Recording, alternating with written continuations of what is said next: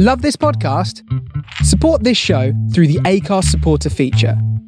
It's up to you how much you give, and there's no regular commitment. Just hit the link in the show description to support now. When you're ready to pop the question, the last thing you want to do is second-guess the ring. At BlueNile.com, you can design a one-of-a-kind ring with the ease and convenience of shopping online. Choose your diamond and setting. When you find the one, you'll get it delivered right to your door. Go to BlueNile.com and use promo code LISTEN to get $50 off your purchase of $500 or more. That's code LISTEN at BlueNile.com for $50 off your purchase. BlueNile.com, code LISTEN. Hey there, it's Michelle Norris. I'm host of a podcast called Your Mama's Kitchen. When I travel, I'm usually looking for a way to find a taste of home when I'm not at home. And one of the things I love to do when I am at home is entertain. And Airbnb allows me to do that. When I was in California recently, I rented a house that had a great kitchen. And when we were sitting around the table, we were all thinking, we're in someone else's house. Someone could be in all of our homes as well. If you have a home, but you're not always at home, you have an Airbnb. Your home might be worth more than you think. Find out how much at airbnb.com/host.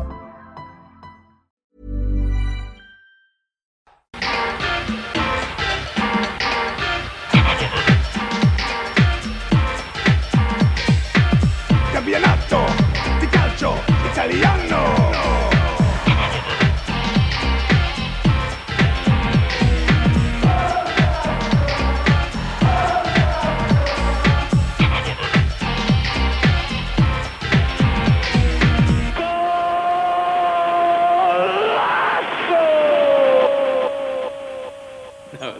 Is not where it's hot in December, but I'll tell you where it's hot in May, Kevin. It's the Serie A Champions League race. Hello, everybody, and welcome to the Forza Italian Football Podcast. What a weekend it was, or I suppose, what a last game we had, I should really say. I'm your host, Connor Clancy. I'm joined, as you heard me refer to, Kev Pogzelski. Kev, hello. Hi, Connor. How you doing? I'm all right, actually. I'm quite well, thank you very much. And Vito Doria, how are you keeping this weekend? Yeah, I'm good. I don't feel like a zombie, which is a big plus. So, yeah, been an interesting week of football, and we're recording just after another big result. So it's worth discussing. Yeah, absolutely right. Before we get into that, we've got to talk about the importance of the chosen attire for this pod recording, because for what I believe to be the first time in FIF pod history, Kev Pogzelski has shown up wearing an Inter shirt. And bear in mind, Inter wrapped up the league last weekend, Kev, but you've quite deliberately waited until the weekend in which Inter thumped Vito's Sampdoria to wear the Inter shirt. I think that's a bit out of order, if you ask me. Oh, well, I'm pretty sure I have worn it before. It wasn't deliberate, because we found this shirt out of a clean out a couple of weeks ago, and I folded it, put it on a chest of drawers, and then I only spotted it like yesterday and brought it down into the lounge because I'd had it there for when Inter clinched the title, and then I thought, oh well, do I bother wearing it this week? And I thought, oh actually, Inter smashed Samp, so let's wear it for that reason. Vito, do you have any thoughts? Yeah, it's just too coincidental. Coincidental. Like we were discussing off pod, should have been last week. Yeah, no, absolutely right. Kev knows what he's done here. No doubts about it. Kev knows what he's done. But look, Milan fans, I'm sorry. AC Milan have just beaten Juventus 3-0 to really, really get ahead in the race for the Champions League places. And we've started by talking about Inter. They're not going to be very happy with us on that one. But Kev, you did the report, and we were speaking throughout the first half of this, and I think it's fair to say nobody saw a 3-0 to Milan coming from this one. No, I thought this was going to be horrific based on the opening 45 minutes and 30 seconds until Diaz sort of curled in a wonderful opener. And actually it was weird because then the second half, Bentancur,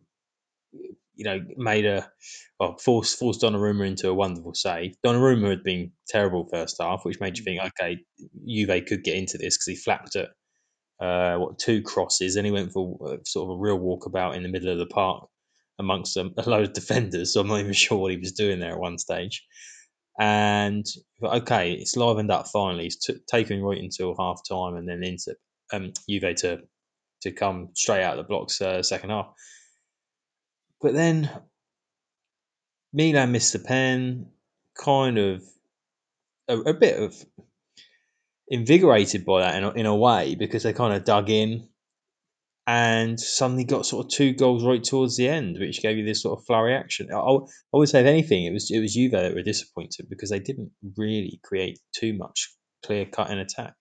Well, Andrea Pirlo's kind of come out after the game and he said a lot of things without saying that much, if you know what I mean. He's said that, look, this is primarily my responsibility. Results like this cannot happen to Juventus. I'm not thinking about resigning. Should he?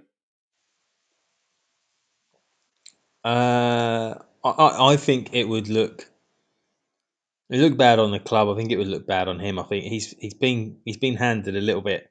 Well, everybody that's taken on this Juventus train that's been winning title after title, the new coaches come in are handed a bit of a poison chalice, and I think for him, he probably needs to stick it out, just because of his, this is the start of his coaching career. He's not a Maurizio Sarri who had Empoli and had Napoli on the before he went to Juve. And I think if he wants to be considered seriously as a coach in the future, he probably needs to see this right out until Juventus take the decision and say, no, not working out. Let's go our separate ways.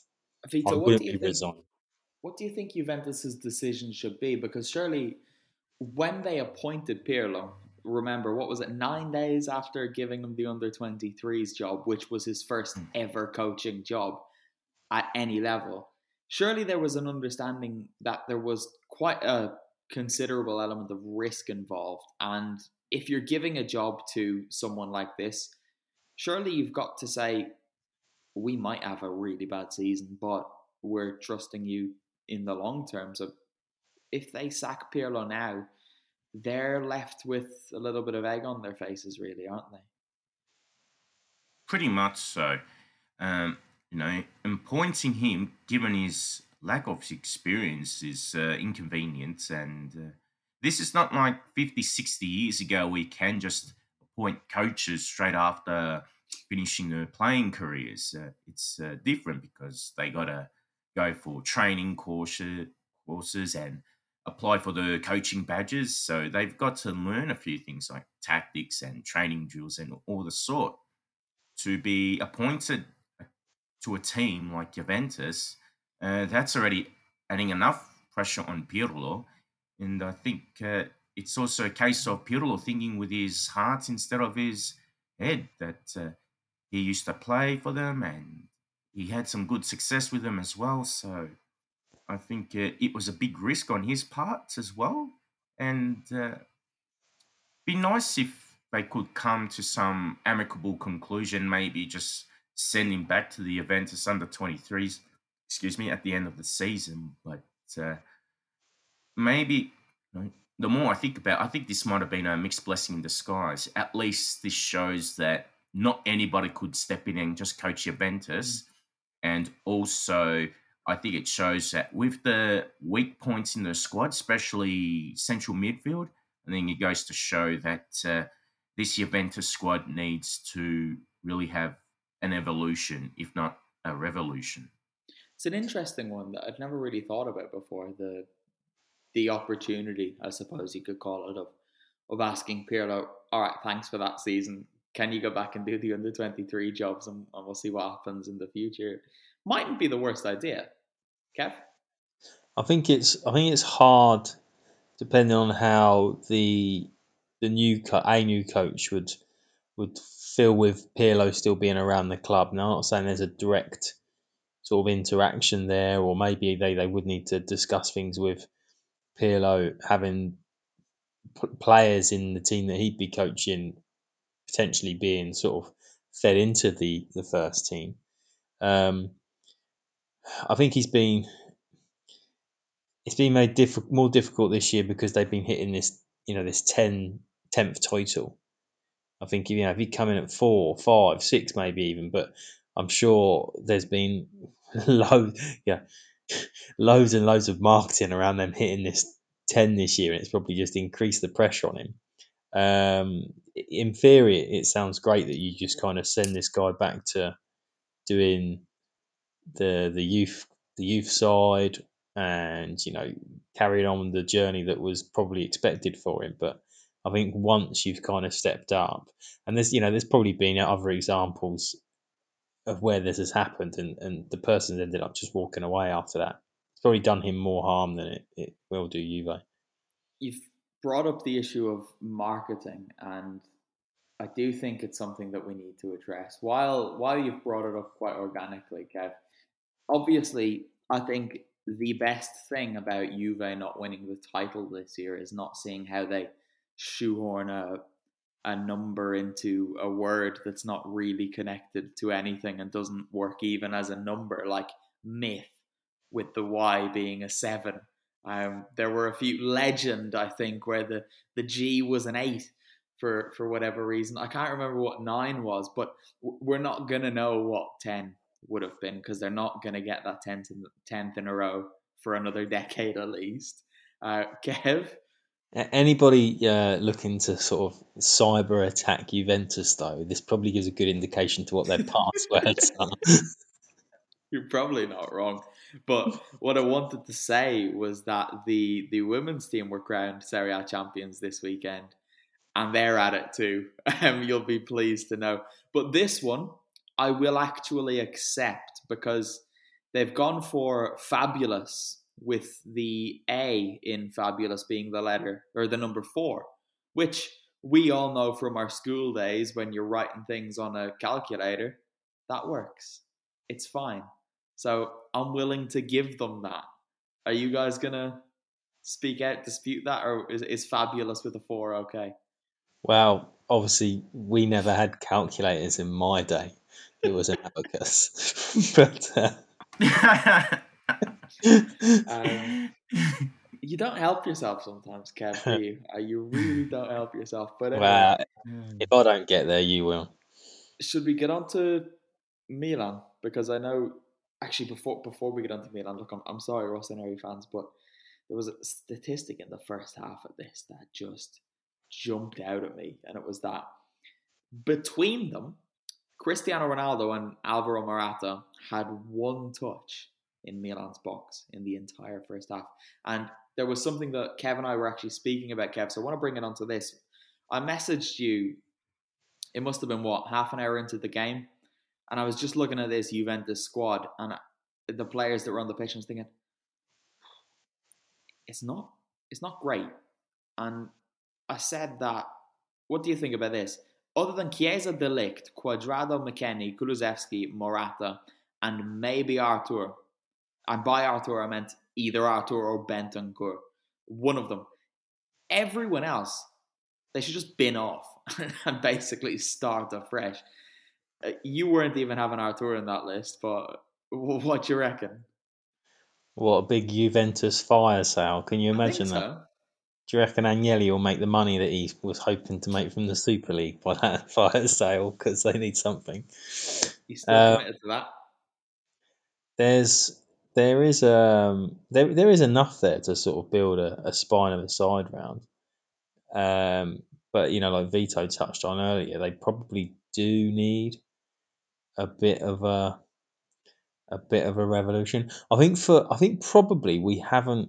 Well, no, actually, we probably have acknowledged the benefit of the kind of experience. And actually, when I saw the team tonight, and there was a little bit of, on social media, there was a little bit made that Bonucci was dropped for the slightly older Chiellini.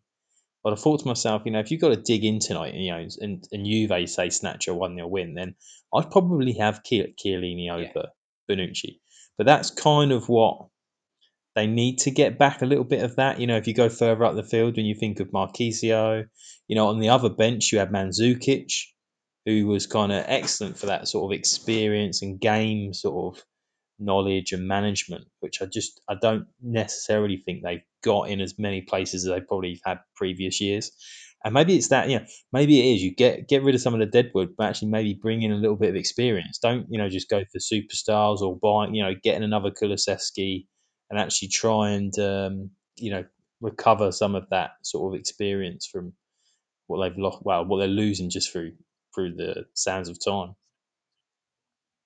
Just to further reiterate about the whole fire sale concept, also need to consider the amount of players Juventus have on loan.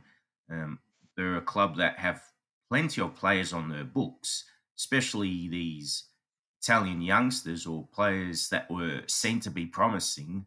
They still have these guys under contract, and perhaps maybe this is the time they should consider which one's actually worth keeping at the club or which ones should they just sell off for good. Case in point, someone like Rolando Mandragora.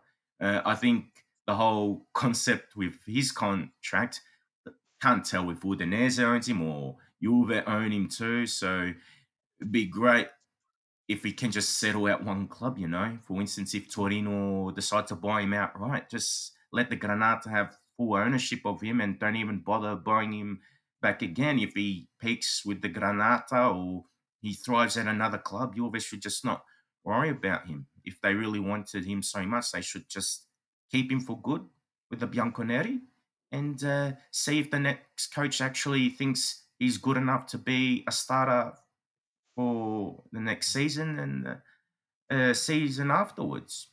Then you got to look at the other ones who are on the books, see if they're worthwhile too. But yeah, there's just a lot of players, a lot of deadwood that just are better off at the smaller clubs doing their thing, but they're not going to be bringing Juve to the next level. They're not going to help create another dynasty, or if somehow they can try and build a team that will challenge for Europe again, maybe these guys aren't the answer at all. On to Milan then, shall we? Fikayo Tomori became the first Englishman to score for the Rossoneri since. Can someone end that sentence? Mark Hateley, maybe? No, it's actually quite underwhelming. Yeah, exactly. It's David Beckham, yeah. But everyone kind of forgets that he was there. And as well as that, is their first win away to Juventus since 2011. The goal scorer that day when they claimed a 1-0 win, you might have heard it in commentary.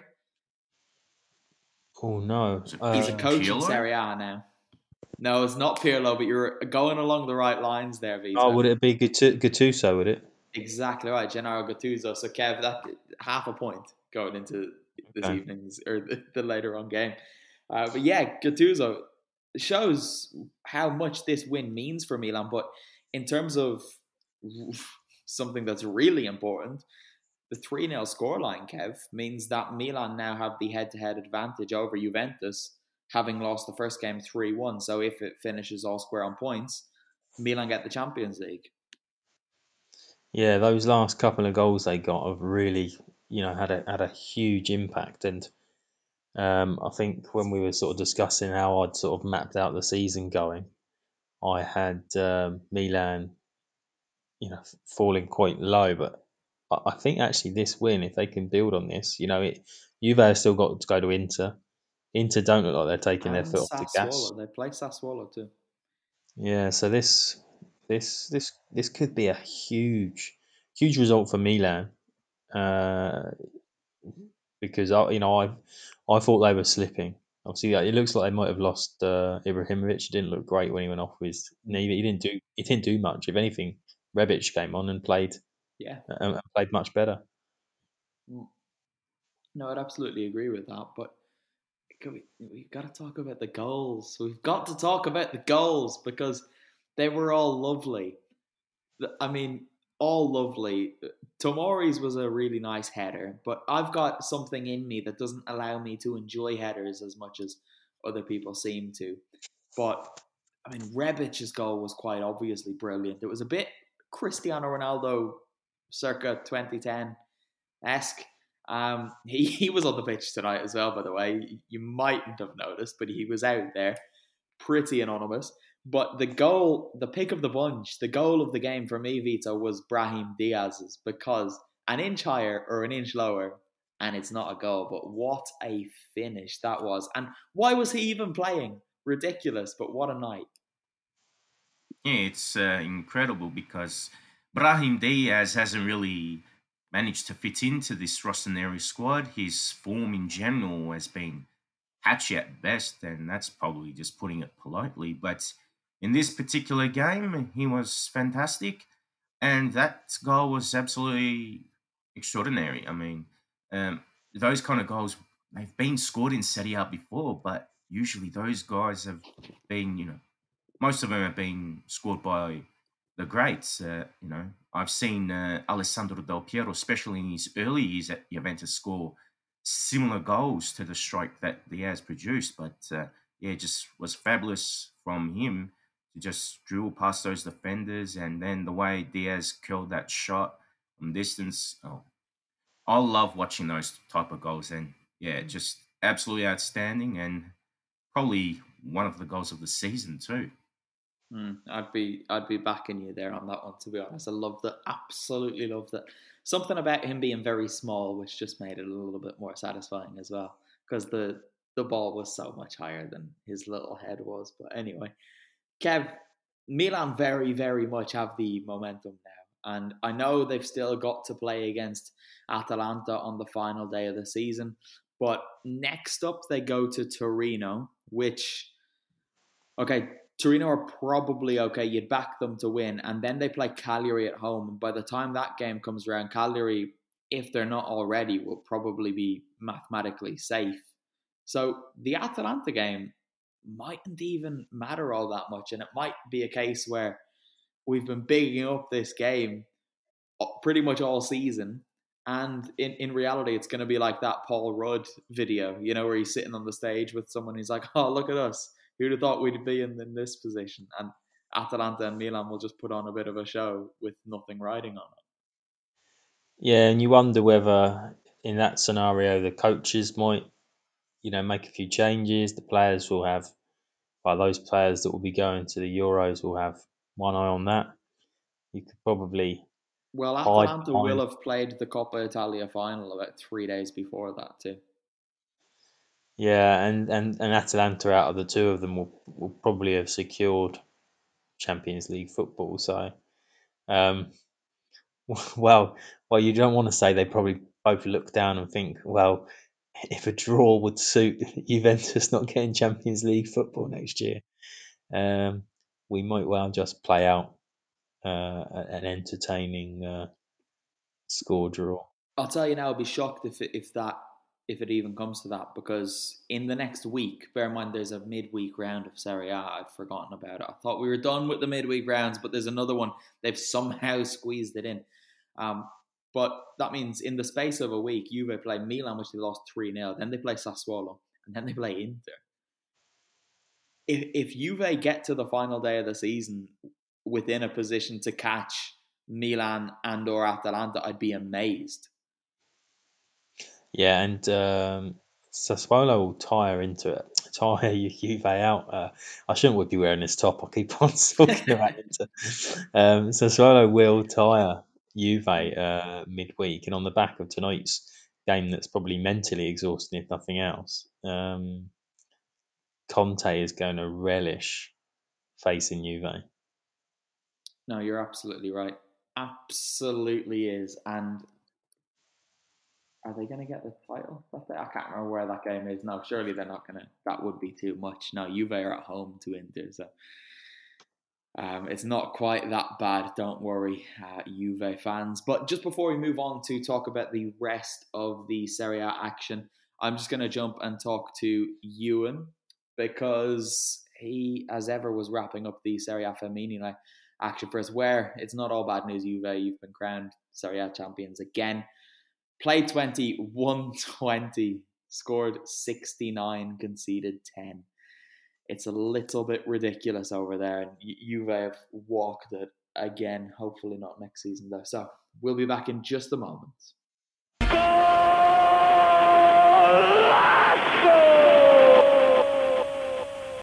Ewan, thank you as ever for taking the time to speak to us about Serie A Femminile, which had its title decided this weekend. There were a couple of exciting results. So just give us the rundown. What have we missed out on over the weekend? It was a big weekend in the Serie A Femminile because Juventus finally clinched the title. It's their 4th consecutive Scudetto, so they're following the footsteps of the men's team. All they needed was a point against Napoli, but of course they went and beat them 2-0, which keeps their 100% record going this season, which you'd back them to keep with only 2 games left to play. But even if they hadn't won that game, Milan would have handed them the title anyway, because they went and lost 3-1 at home to Fiorentina, which makes La Viola the first team who aren't Juve to beat Milan this season. And the Rossoneri did have a player sent off early in that game, which of course affected it very heavily. It was after about a quarter of an hour. They were 1-0 down already at that stage. That defeat and the fact that Sassuolo beat Pink Sport Bari 1-0 means that the gap between second and third has been halved to just 3 points. And that second place spot that Milan are in is a Champions League place, and it's the last Champions League place. Only the top 2 teams get it. So to make that even more interesting, Milan and Sassuolo play each other next weekend. So that's definitely a situation that is worth keeping everyone's eyes on. That Sassuolo win as well meant that Bari finally got relegated, which, having amassed just 3 points this season, isn't a huge surprise. Milan's Coppa Italia final opponents, Roma, also had a bad weekend. They drew 1-1 with Florentia. They should still hold on to 4th place, but Fiorentina are just 5 points behind them now. So, it would take a pretty big swing, but it's not completely in the bag. Down at the bottom of the table, nothing's really changed this weekend because obviously Napoli lost to Juve, and then San Marino, who are currently in that last relegation spot, they were heavily beaten 5-2 by Inter, where Stefania Terenzi picked up 4 goals for herself in that one. But it's next weekend that is shaping up really nicely with that Milan-Sassuolo game. And then Napoli and San Marino have got very winnable games against Hellas Verona for Napoli and Bari for San Marino. So right now Napoli are 3 points clear of San Marino, but that's a battle that is definitely not over yet.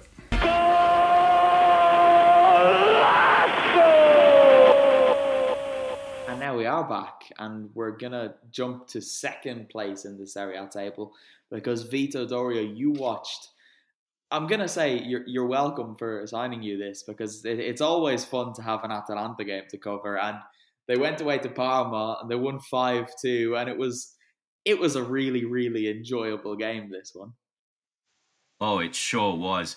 The first half was probably a bit more limited in chances. It seemed that Atalanta weren't able to break through like they usually would. And there were some scenarios in which they probably should have been able to score. But after half-time, Gasparini made 2 substitutions. They were Luis Muriel and Matteo Pessina, and they changed the game. Just Atalanta looked far more aggressive, more intense. The combination play was better, and it showed because they scored more goals. Not only that, the other substitutions that came on also made a handy impact as well. So it was one of those games where you could argue, did Gasparini get the starting lineup right? But I think overall, La Dea were the worthy winners, and it really showed that, Parma really just down the bottom, but Atalanta, regardless, even if Parma played above themselves, showed once again that they were a class above.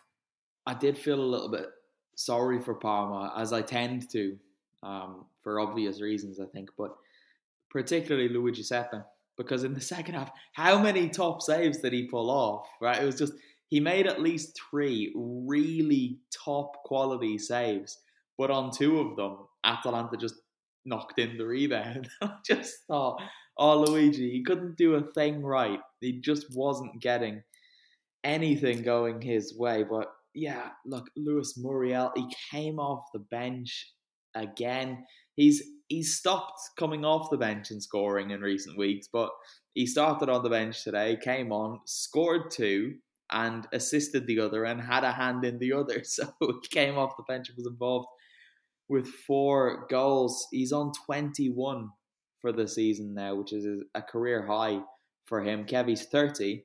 Why is he playing so much better now, given that he's a bit of an explosive player? It would have made a lot more sense if he was good 5 years ago. Yeah, I don't know. Today, maybe some of the woeful defending from Parma. He scored Uh, 21 goals this season, Kev. Yeah, I don't know regarding the explosiveness. Well, I was going to say he's not renowned for keeping his body in shape. He's had issues with his weight throughout his career that were kind of Back much off. sized. I don't know. When you look at him, you just think he's found a place where he's comfortable now. He's found players that are maybe in tune with him, and it's not as if he's having a purple patch. I think this will continue into to next year, and we're seeing players that probably you used to say that they hit their peak in their when they were 28. Muriel was only a couple of years older, so maybe it's just one of those. We're just seeing a footballers aging a little bit later in life these days. Wrong answer, Kev. Oh, okay. Well, why ask it? Correct answer is that he was just an average Serie A striker until he went to Sampdoria. And who did he form a lethal strike partnership with at Sampdoria? Vito, say his name. Fabio Quagliarella. There you go. And now he knows. He knows it's in your 30s that the fun starts as a striker in Serie A. And Lucho's going to be hitting 50 a season by the time he's 37. Probably 70 a season by the time he's your age, Kev. What, you 40 now, right? 42. 40 in 10 days. 10 days. That took you a while to work out. Well, it's because it's 5 to 2 hours. 5 to 2 hours, so it's technically 10 days and 5 minutes. But okay. Should we? I don't really feel much of a need to talk about Inter Sampdoria, but we've kind of got to mention it just as a box ticking exercise. Samp went away to the Stadio Giuseppe Meazza and they got pumped 5-1. I said just before we came on air that I didn't actually realise Samp had scored. Kev, you are itching to say something here. No, I just want to bring up two things with this game. I don't know if Vito saw it. No, Ranocchia. Ranocchia's overhead kick. You saw Ranocchia's overhead kick. It was technically excellently executed, but obviously it was too close to Odero, so Odero sort of blocked it. But I didn't realise he had that in his locker, so that just sort of, a little chuckle to myself, thinking, oh, if only that had gone in, it would have really felt like a total procession. And then you had Alexis Sanchez, who was absolutely fuming at being taken off because he was on a hat trick. Which again, I love to see that. And then Pinamonti, who came on for him, then went and scored. And you thought, I thought, come on, the director wasn't doing his job because he didn't go and find Sanchez sitting on the bench, punching a wall or something. But the two things that were largely not big moments in the game just tickled me. When did Pinamonti go back there, by the way? Well, where was he last year? Genoa? Or He's been everywhere. Was he not at Genoa this season for the first half of the season, or has he been at Inter for the entire? I don't know, but Inter would have run out of money at some point, and that's when they started buying fullbacks or signing fullbacks. So they probably couldn't sign any more striking reinforcements, so they just kept hold of Pinamonti for a season or half a season. Quite possibly, but when you mentioned Ranocchia, I didn't think you were going to talk about the overhead kick. I thought you were going to talk about his teammates carrying him on a stretcher after the game. Did you see this? Oh no, see, I turned it off when the fifth goal went in. I turned it on after the match because I didn't care about the match. But yeah, Bastoni put up a post basically saying, thanks for everything, Ranocchia. Like, just taking the piss out of his teammates and you've done nothing. So let's carry on a stretcher. Because Vecino played, and also they brought on a sub goalkeeper at half time, and I thought to myself, am I watching a testimonial? And I thought, how have Samp still lost this 5-1? They played their like B team. Do you know what though? That's a big Atalanta thing. So I think they've done it in the last day of the last two seasons, where Francesco Rossi, who's always just on the bench and he never gets a look in, he's come off the bench for Golini on the last day of the season a couple of times. And I remember the first time they did it, Golini, when he looked up and saw what was happening, was just, he couldn't stop laughing. And as he was going off, he was laughing as if it was the funniest thing he had ever seen in his life. And I just loved it. Golini sitting on the bench pointing at a professional footballer and teammate, laughing because he's playing a game of football. I just love it. See, I don't know what the rules are in Italy. Maybe I should, regarding appearances and getting title medals. Because I remember many. Oh, well, it was probably Arsenal's last title, where Wenger in the last game of the season played Richard Wright in one half and Stuart Taylor in the other. So Taylor, Wright, and Seaman all met the minimum of 5 games, so they could all get a title medal. But it felt very much like that watching Inter. I think that whole a minimum game thing might have been done away with when they brought in 25-man squads. So I think now you get the number of medals to match with the number of players that you can officially register. I think, I could be wrong on that. I usually am. According to one of our Twitter followers, I'm always wrong. So I don't know why he listens, to be honest, but he's been muted. Anyway, what else should we talk about? Fiorentina Lazio. Lazio's Champions League hopes took a bit of a dash in this one, and I don't think any of us would have seen this coming. We probably predicted that Dusan Vlahovic would score, but that Fiorentina would win 2-0. Vito? This was a result I didn't expect to see happen, given that Fiorentina have had those struggles this season, and also that Lazio do have more to play for. I thought Lazio would have been able to get an away win. Surprisingly, the Biancocelesti did not score at all, especially with Correa having such a good run lately. And Vlahovic, instead, he continued his fantastic form, taking his tally to 21 goals for the season and being the first foreigner to score over 20 goals in a Serie A campaign since the legendary Gabriel Batistuta in 99-2000. What a stat. And the fourth foreigner to do so as well for Fiorentina. That's a very nice stat. I didn't realise that. Yeah, but Lazio, they're a funny old team. They get these huge results and you think, okay, here they are. They're awake. And then they lose 2-0 to Fiorentina. Because this is a really poor result, Kev, right? Like Fiorentina, who, okay, they might have gotten relegated, but they probably realistically had nothing to play for. So for Lazio to go there and lose 2-0 is pretty poor. Yeah, particularly the run of form they've been on. I had them sort of, if they were going to drop out of the Champions League race, I had them dropping points against Roma, with it being the derby, albeit, no fans, and also the fact they finished the season against Sassuolo. But so if they can pick up points there, then they're still in with a slight shout, depending on if any of the other Champions League hopefuls really sort of crash and burn in the last few weeks. But they had to win this, and I think because this is probably the most winnable game of those that they still have remaining, it will probably have a bigger psychological impact on the belief throughout the squad that they will get Champions League football than anything else. I mean, it doesn't look like anyone's going to crash and burn, particularly not Napoli, because they're just storming it. I think they've lost once in 14 now.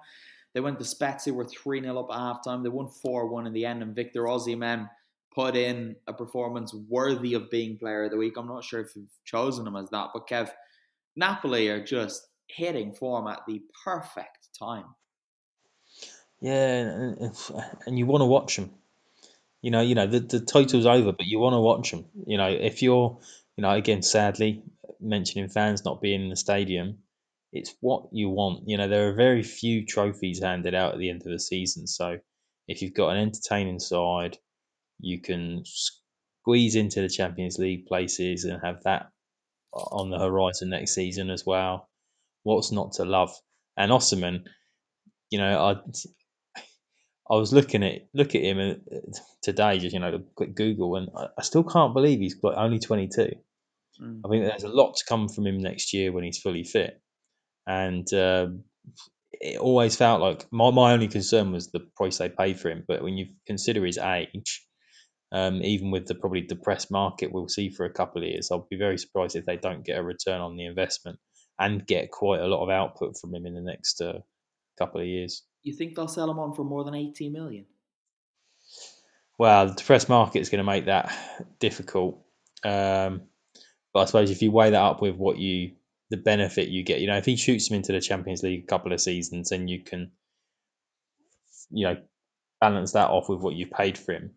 But I think they're going to get almost value for money. I think it's going to be, again, it's going to be hard. But I think we're probably going to have this line drawn between this sort of pre and post pandemic sort of financial era for football, because it can't keep going up. We said that a couple of weeks ago. The Super League was just a ridiculous idea because these clubs don't want to see the reality that the wages and transfer fees have to stop rising at some point and find some sort of happy place. Yeah, not going to happen that. But anyway, we'll move on. We need to come back to that in a moment. But the other games, basically, Udinese and Bologna drew 1-1. Verona and Torino drew 1-1. Largely irrelevant, you would imagine, unless Torino get dragged back down into things.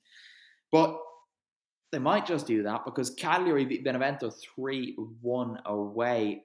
And Cagliari, Leonardo Semplici, Kev, what has happened there? I know their squad's been too good to get relegated for a long time, but the form they've put together in the last few weeks is remarkable.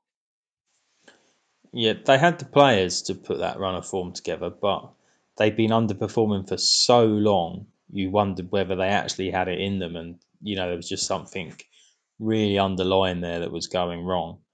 They were slightly fortunate at the weekend.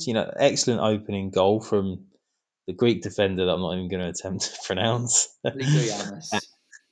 And but then Lapadula equalised with a lovely little sort of dinked finish after breaking into the box.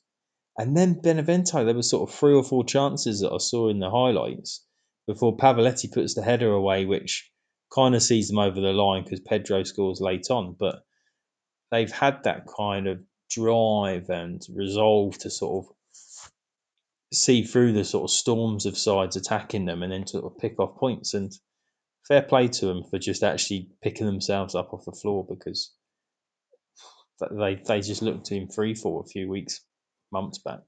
No, they absolutely did, and they're staying up, and you would back them to do something quite impressive next season as well if Semplici can carry this momentum in to the 2021-22 season. It's really difficult to say these numbers now when you've got to say 2020 100 times in quick succession. But Vida, there was some positive news for you this weekend because Genoa lost 2-1 to Sassuolo, and 2-1 probably flatters the Grifone a little bit.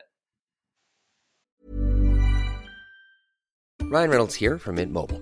With the price of just about everything going up during inflation, we thought we'd bring our prices down. So to help us, we brought in a reverse auctioneer, which is apparently a thing.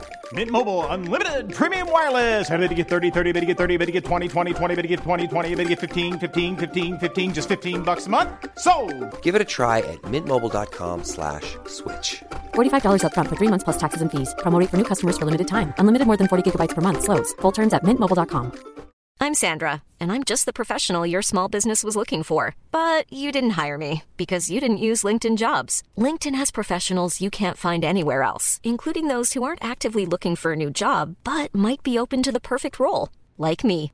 In a given month, over 70% of LinkedIn users don't visit other leading job sites. So if you're not looking on LinkedIn, you'll miss out on great candidates like Sandra. Start hiring professionals like a professional. Post your free job on linkedin.com/people today.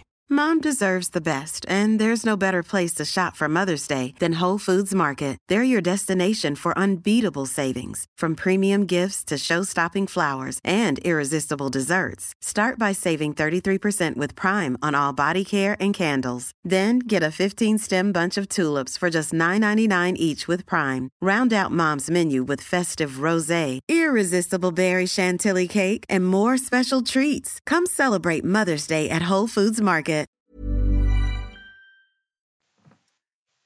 does, because Sassuolo did have the chances to, add a bit more gloss to the victory. And for the Grifoni, it was another disappointing performance on their part. The Zappacosta goal was a great strike from them. Otherwise, there wasn't much that the Rossa Blue fans could be impressed about. There were patches where the Nero Verdi were able to knock the ball around nicely, and it was good that Raspadori opened the scoring, but he probably should have scored another one. It was one moment where it was one-on-one with Perin. Could have chipped it. We could have dribbled around him, but I think he just ran into him, and Perin was able to steal the ball off him. So, yeah, good to see Genoa lose, obviously, but Right. Sassuolo could have made it even better for themselves. What was Andrea Mazziello doing? And look, we're talking about Andrea Mazziello, okay? So we need to tread very carefully here. But what was he doing? Maybe he still thought it was at Atalanta where he can get away with those back passes and they can work it through, whereas Genoa don't have that in the coaching philosophy. That's not part of Davide Ballardini's coaching repertoire. So it was easy for Berardi to capitalise on that. You negotiated your way out of that very impressively, Vito Doria. Congratulations on that one. I think is that everything, guys? Are they all of the games? Roma beat Crotone 5-0, but really, could that match have mattered any less? Roma aren't going to do anything, and Crotone are already relegated, so I don't think we need to talk about it. 5-0, though, it was a fun 10-minute spell in the second half where they scored a few goals. Hang on. We've not spoken since the news broke, have we? I've just realised that the news broke on Monday, or whatever day after we recorded. So we've not had the opportunity to talk about the best news that could have possibly emerged as an Italian football website that relies on people clicking on the website to keep its head above water. I was about to say not for Zaniolo. Nor Mkhitaryan, nor Chris Smalling. You could probably go on with that list. But the special one, the one who stole the show and is Dynamo. Whoa, he's here. Jose Mourinho will be taking over at Roma next season. And I celebrated this news. When I first saw it, I thought, I'm being pranked here. And it was on Roma's official Italian Twitter page. And I thought, they've been hacked. So I clicked around on all of the different Roma language accounts. And I was like, geez, he is. Mourinho's back. And I'm so happy, Kev. I'm so happy. Yeah, I'm not. I certainly didn't share your happiness. I certainly shared your surprise. Why are you not happy? You don't support Roma. It's okay. He's going to give us a lot to talk about. We'll have a lot of laughs. It's going to be great. Well, actually, you say that, don't not supporting Roma, but I tweeted at the time that the thing with Roma is they're fun or funny. I'm not sure which it is, fun or funny. No, it's funny, and this is perfectly in keeping with that. But I think he'll even suck the life out of that now. So well, we will see. I don't know if he'll fulfill his 3-year contract. I'm not sure if he'll get bored of them. That was quite clever, actually. 3 years, exactly 3 years. Vito. I'm actually excited that Mourinho's coming back to Serie A. Vito, yes. The football is going to be boring. I'm going to expect that from Mourinho. This is probably the first time in nearly 20 years that they've had a genuine pragmatist since they had Fabio Capello there, and he won them the Scudetto. Exactly. But, yeah.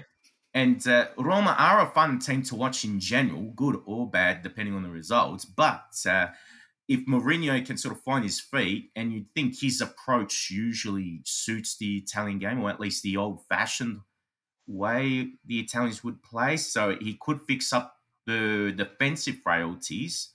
So I think from a footballing perspective, he might be able to do something. But in general, given what he's achieved throughout his career, the type of person he is, and how he interacts during press conferences, I think he adds an extra draw card for this league.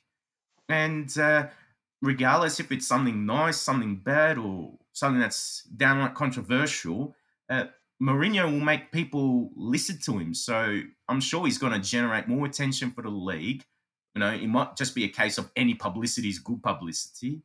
And as you touched upon earlier, Connor, that might drive more traffic for the website too. If you consider Roma this year, at the start we were saying, they were steamrolling the lesser sides, but they were kept on failing to take points off of the big sides. I could see Mourinho coming in.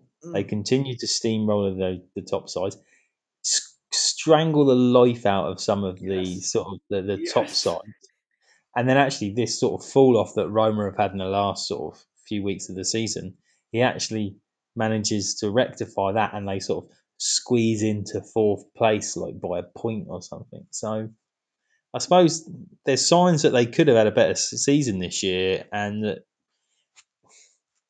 if he's still got a bit of what he had before in him, could do something there. But success is a strong word if you're talking, I think, trophy wise. But we'll see. He's gonna. Well, I suppose there's a cup. No. Let me explain to you what's going to happen with Mourinho, right? Let me tell you, and Kev, I want you to write this down. I know your memory is getting bad in your later years, but I want you to take note of this because you can refer this back to me after his second season when he gets given a 5-year deal. Next year, Roma are winning the Coppa Italia or the Europa League, okay? Roma are winning one of those competitions. The following year, they're winning the Scudetto. Do you know why? Because we're in a period of transition in Italian football where it's basically just up for grabs, right? Because Juve's 9-year stranglehold is gone. Juve are in bits. They're done. Milan will be there or thereabouts. Inter will have the Champions League to manage again. And we saw what happened with Conte at Chelsea when he had the Champions League. He had them like 10th or something. So that'll be fun. Atalanta are there or thereabouts. Roma are just going to sneak on up. They might finish 5th in Serie A next season, but I'm telling you, in the season that follows next, I don't know the numbers, 22-23? Yes, 22-23 season. Roma's name is on the Scudetto, and it's great. Atalanta will win it next year, Roma the year after. I cannot hide how excited I am about Mourinho coming in. I'm so happy, and I cannot wait to be sitting in a little press box or a little press conference room next season and just seeing Mourinho trot in. And if anything, it's actually made me a bit more sad that Parma are relegated, because Mourinho coming to Parma would just be such a nice thing, and I'm devastated it's not happening.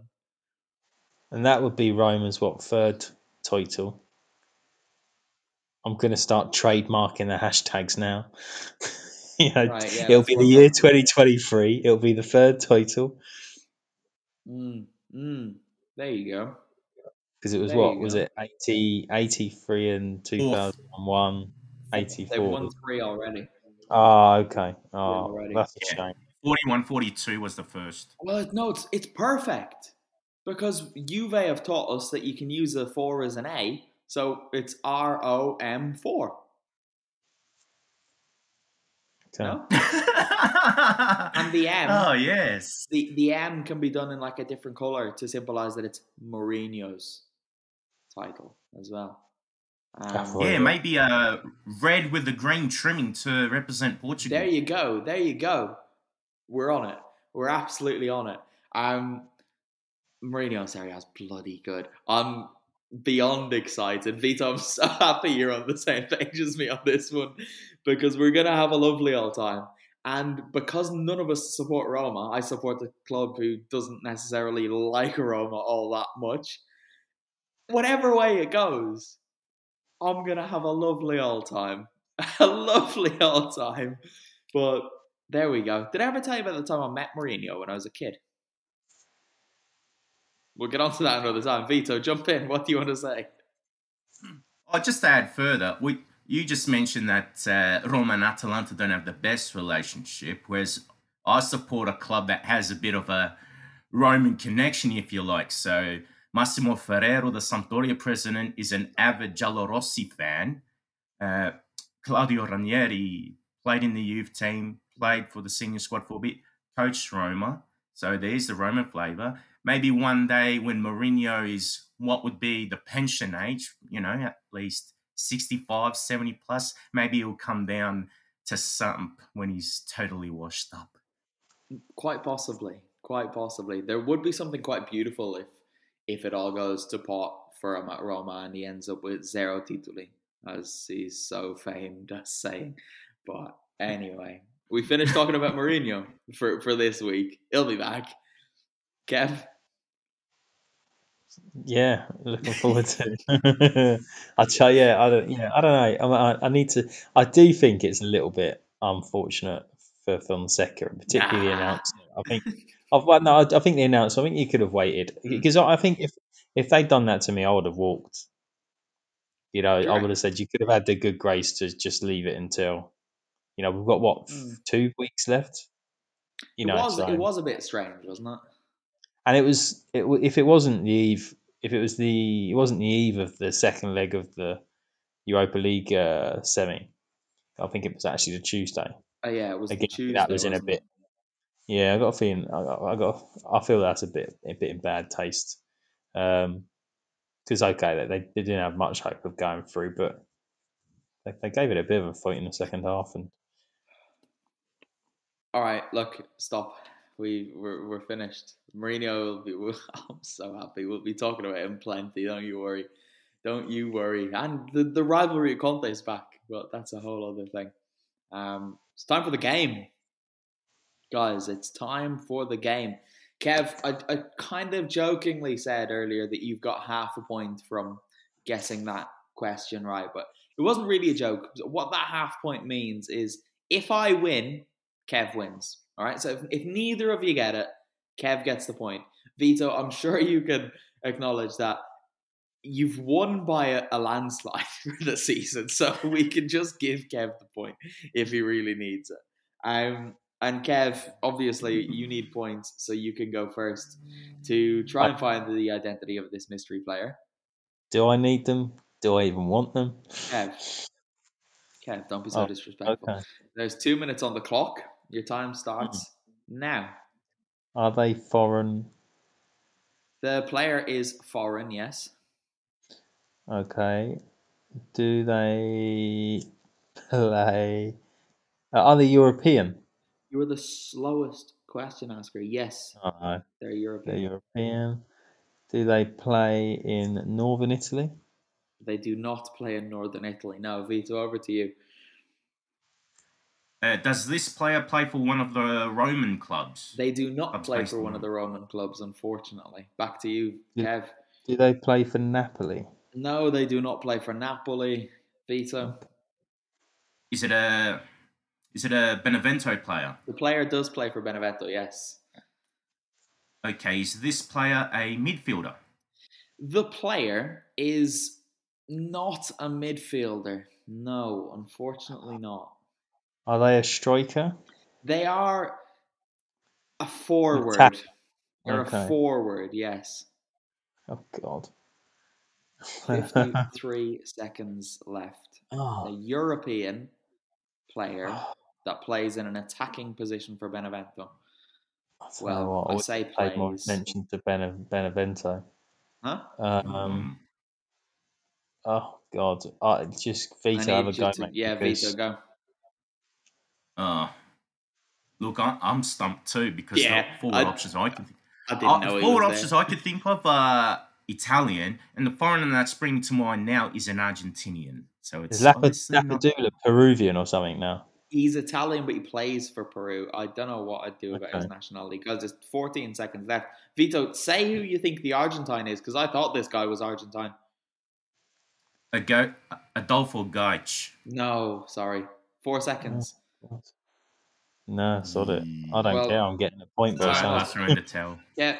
Right, do you know what? I was gonna give Kev the point, but he just said at the end there, I don't care, I'm getting the point. So I don't know if he deserves the point. No. Up to you, Quizmaster. You look bothered. I know, yeah. Right.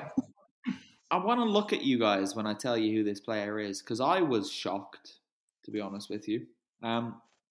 Actually, well, I give you his career path as according to Wikipedia and see if you can tell us. You can tell me then. I think you'll be able to do it. Vito will do it, right? So his career path, he started at Juve in 2011. Then he went to Villarreal B, Tottenham Hotspur, Southampton, Almeria, Rayo Vallecano, Genoa, Roma, Torino, Genoa, Benevento. Iago Falque. It is Iago Falque. Yeah. Oh, okay. I saw him miss a shot actually last weekend. But yeah, Southampton though threw me off then. Did he play? I instantly went to Gaston Ramirez. He played once for Southampton, according to Wikipedia. Oh, wow. Okay. Weird, isn't it? Oh, yeah, because the Tottenham. Yeah, and he came at the start of the season, so I'm spewing even more that I didn't get that point. I mean, yeah, because he's a forgettable player since he left Genoa. He was all right then. But I thought this was going to be like somebody random that hadn't played in the last 5 games, but he has actually played for himself. Well, he's played, according to Wikipedia, right? He's played 5 times since joining Benevento in 2020, so he doesn't play that much. Right, no, but he definitely missed a shot last weekend. That's a drop. Or maybe this weekend, actually. It really is. I was nearly going to go for Bobby Insigne, but I think I've already done him this season, so I forgot that earlier. Wow, Vito got him, right? But anyway, guys, before we finish, can we talk about Claudio Ranieri? Because Samp obviously went away to Inter, and it's not really something that's done in Italy. But Claudio Ranieri had a chat with Quagliarella and some of his Samp players about giving Inter a guard of honour out onto the pitch. And everyone thought it was a great idea. So they gave Inter a guard of honour out onto the pitch to honour the newly crowned champions. Kev, you're laughing. Well, do you think Ranieri's trolling Juventus because he knows that Inter have got to play them, so he wants Juve to give them a guard of honour at the Allianz? Quite possibly, because did you see the reaction online to this? All the Juve fans were up in arms. Oh, in 9 years, no one ever did this for us. Well, I just thought it was quite a nice touch. No? Yeah, it's just a nice gesture on Ranieri's part. Yeah, okay. There we go. Yes. It's always been done in kind of British football, but in the age of social media, you do get, I just remember the abuse Bernardo Silva got last year, because when Manchester City lined up for Liverpool to go to the Etihad, he was the one player that didn't clap. And when we are trying our best to stop people sending people online abuse, it's just one other thing that, people like Juventus fans or Inter fans, they'll find that Ronaldo didn't clap and then suddenly make a big thing out of it. But yeah, that's the sad side of all this, but it is a nice gesture. Yeah, I quite liked it. I think it made all the nicer that it was Ranieri who thought it up as well. But there you go. I'm finished. You guys finished? Yeah. Say goodbye, KSP. Goodbye, everybody. Season's nearly over. Say goodbye, Vito Doria. Goodbye. And we will be back in midweek again. Speak to you soon, guys. Bye-bye.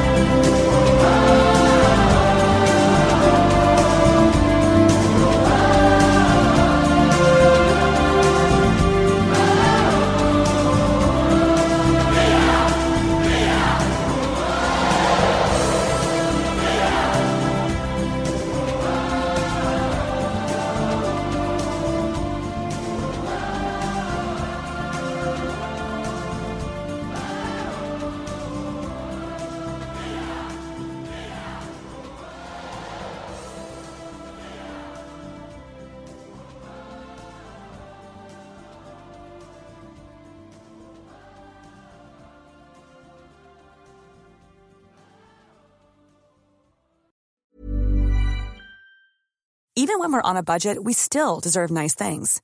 Quince is a place to scoop up stunning high-end goods for 50 to 80% less than similar brands.